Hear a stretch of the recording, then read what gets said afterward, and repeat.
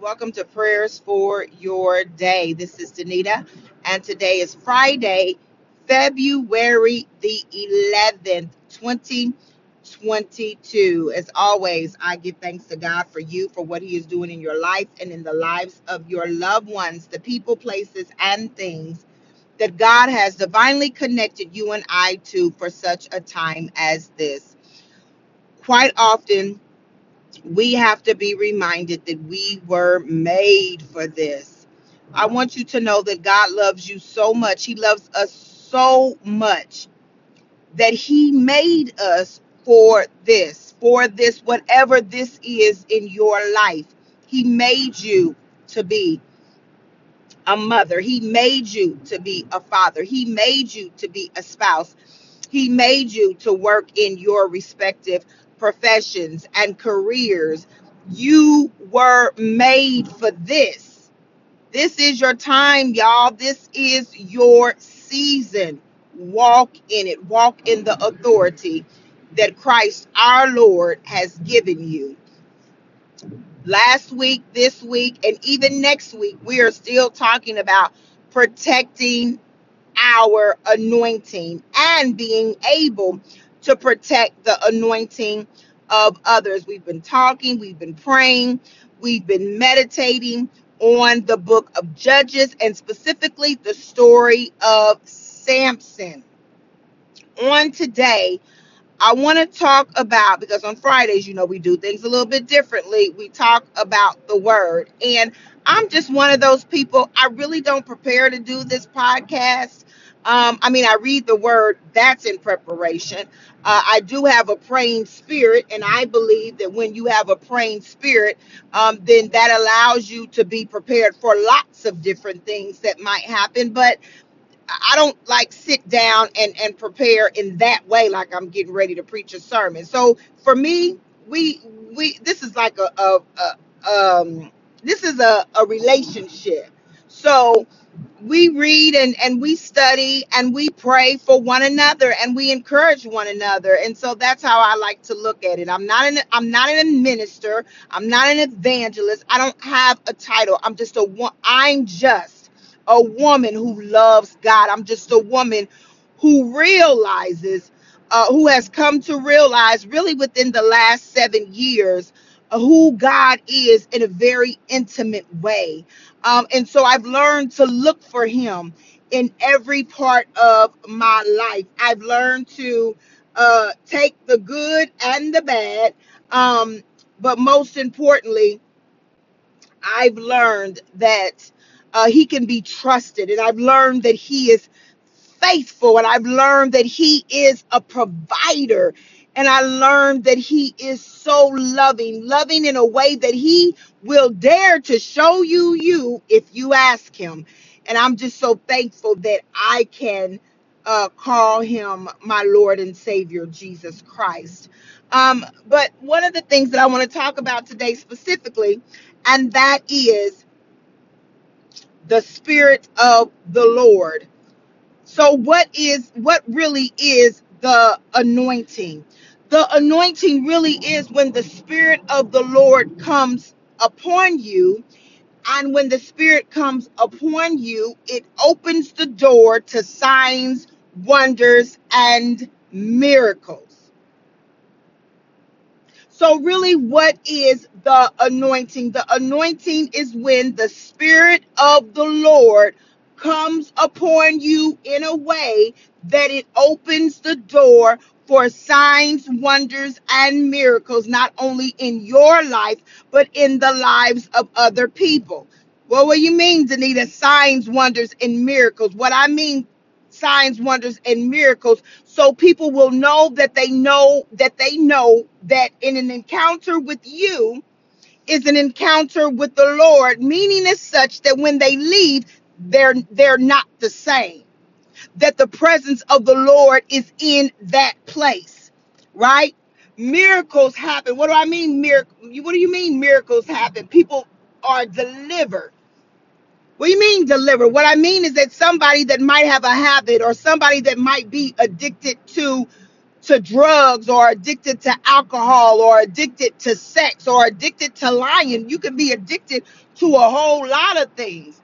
But when the Spirit of the Lord comes upon that individual and they are anointed to preach the word, or they are or anointed to pray, or they are anointed to teach, that as a result of the Spirit, they've been delivered. That what they didn't think they could get through, now they're already through it. When they didn't think they could put that, that cocaine down or that alcohol down, because the Spirit of the Lord, the anointing was present, right? The anointing of God was there. The Spirit of the Lord was there, and how God used a specific person, right? Then they're no longer the same. The anointing is an encounter with God. The anointing allows the supernatural to take place. Samson was anointed by strength to destroy the Philistines. That was in his anointing. He was anointed through strength, through his hair, to cause some physical damage to the Philistines, to take them out. That was his anointing. Some of us are anointed to talk. Have you ever just heard somebody speak and just the way they're talking? They may not even be talking about anything spiritual, but yet you are hanging on every word. They are anointed through their mouth. And through their mouth, through the Spirit of God, things happen for people. People gravitate to them. That's what the anointing is. It is the Spirit of the Lord. Now, I have to be careful when I say that, because some people have the gift of gab. They can talk a good game. I was about to say something, but it'd been totally inappropriate. But anyway, they can talk a good game, right? We know that Satan himself talked to Eve in such a way, he got her to eat the fruit, and she in turn got Adam to eat the fruit. So it's not just about the talking, but it's about the Spirit of the Lord. See, the Bible says not by power, not by might, but by his Spirit. That's how things happen. That's how things change. And I want to say this, when I talk about, my journey, it's interesting because one of the things that the Holy Spirit let me know a while back, because I can talk, y'all. I'm one of those people that I can be persuasive. I can talk. I can do certain things. But the Holy Spirit let me know, Danita, if talking could have done it, it would have already been done. That is the difference. The anointing makes the difference. See, I was trying to talk to somebody to get them to do basically what the Bible says we are to do, but they were not hearing it. And the Holy Spirit let me know it's not your talking that's going to get it done. Not by might, not by power, but by his Spirit. So how do we see this moving in Samson's life? Well, I think we left off where I told you about the wife on yesterday or the other day, where she got Samson to expose the answer to the riddle. Well, once she went back and they gave Samson the riddle, right? There was some back and forth between the Philistines and Samson. Anyway, to make a long story short, and I encourage you to go back and read it, because I am paraphrasing, and I'm definitely not making light of the Bible, but I'm giving it to you in layman's terms, so to speak. So when I say to make a long story short, when Samson went to go get his wife, the father was like, hey, I thought that you was done with her, basically, because there was some betrayal there. there was some betrayal there. And betrayal, y'all, is deep. Oh my God, it's deep. And I'm just gonna leave that alone. Betrayal is deep. Uh, but anyway, there was some betrayal there. So the father basically was like, "Hey, I thought you was done with her. So I gave her to one of your companions." So then that set Samson off even the more. He goes after the Philistines to get revenge. The Philistines are like, "What? Samson did this, so now we really about to do some damage with that old wife of his." So they end up killing the wife and the father because of Samson. So then the Israelites get involved and they like Samson, because then Samson goes and then he like dwells in a cave. It just like he's like he needs some time to himself to kind of regroup, because a lot has happened. He went to get his wife. His wife was married to the companion. Him and the Philistines get into it back and forth, and then then they go and kill the wife and the father-in-law. So then he comes back at them and kills some more of them. So it's just like a lot going on with Samson. He got a lot going on. So then the Israelites are like, "Hey, did you who did all of this? Like, don't you know that they rule over us? Like, what is wrong with you? Like, you done created problems now for all of us.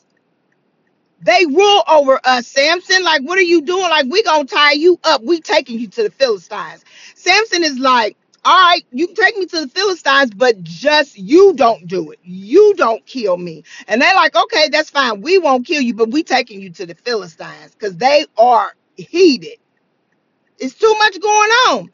So they tie up his hands with rope. He encounters the Philistines, and here's the part that you need to catch. And I'm gonna try to find it in my Bible real quick.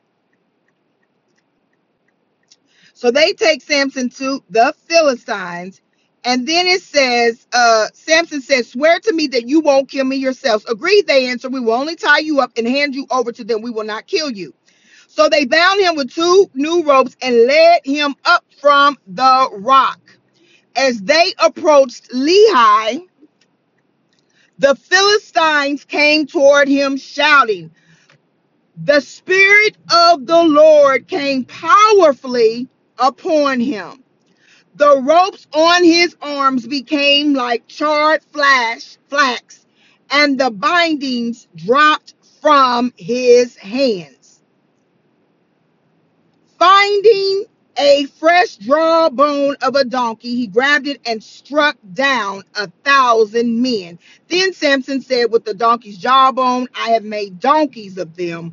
With a donkey's jawbone, I have killed 1,000 men." I just talked about deliverance. When the Spirit of the Lord came upon Samson powerfully,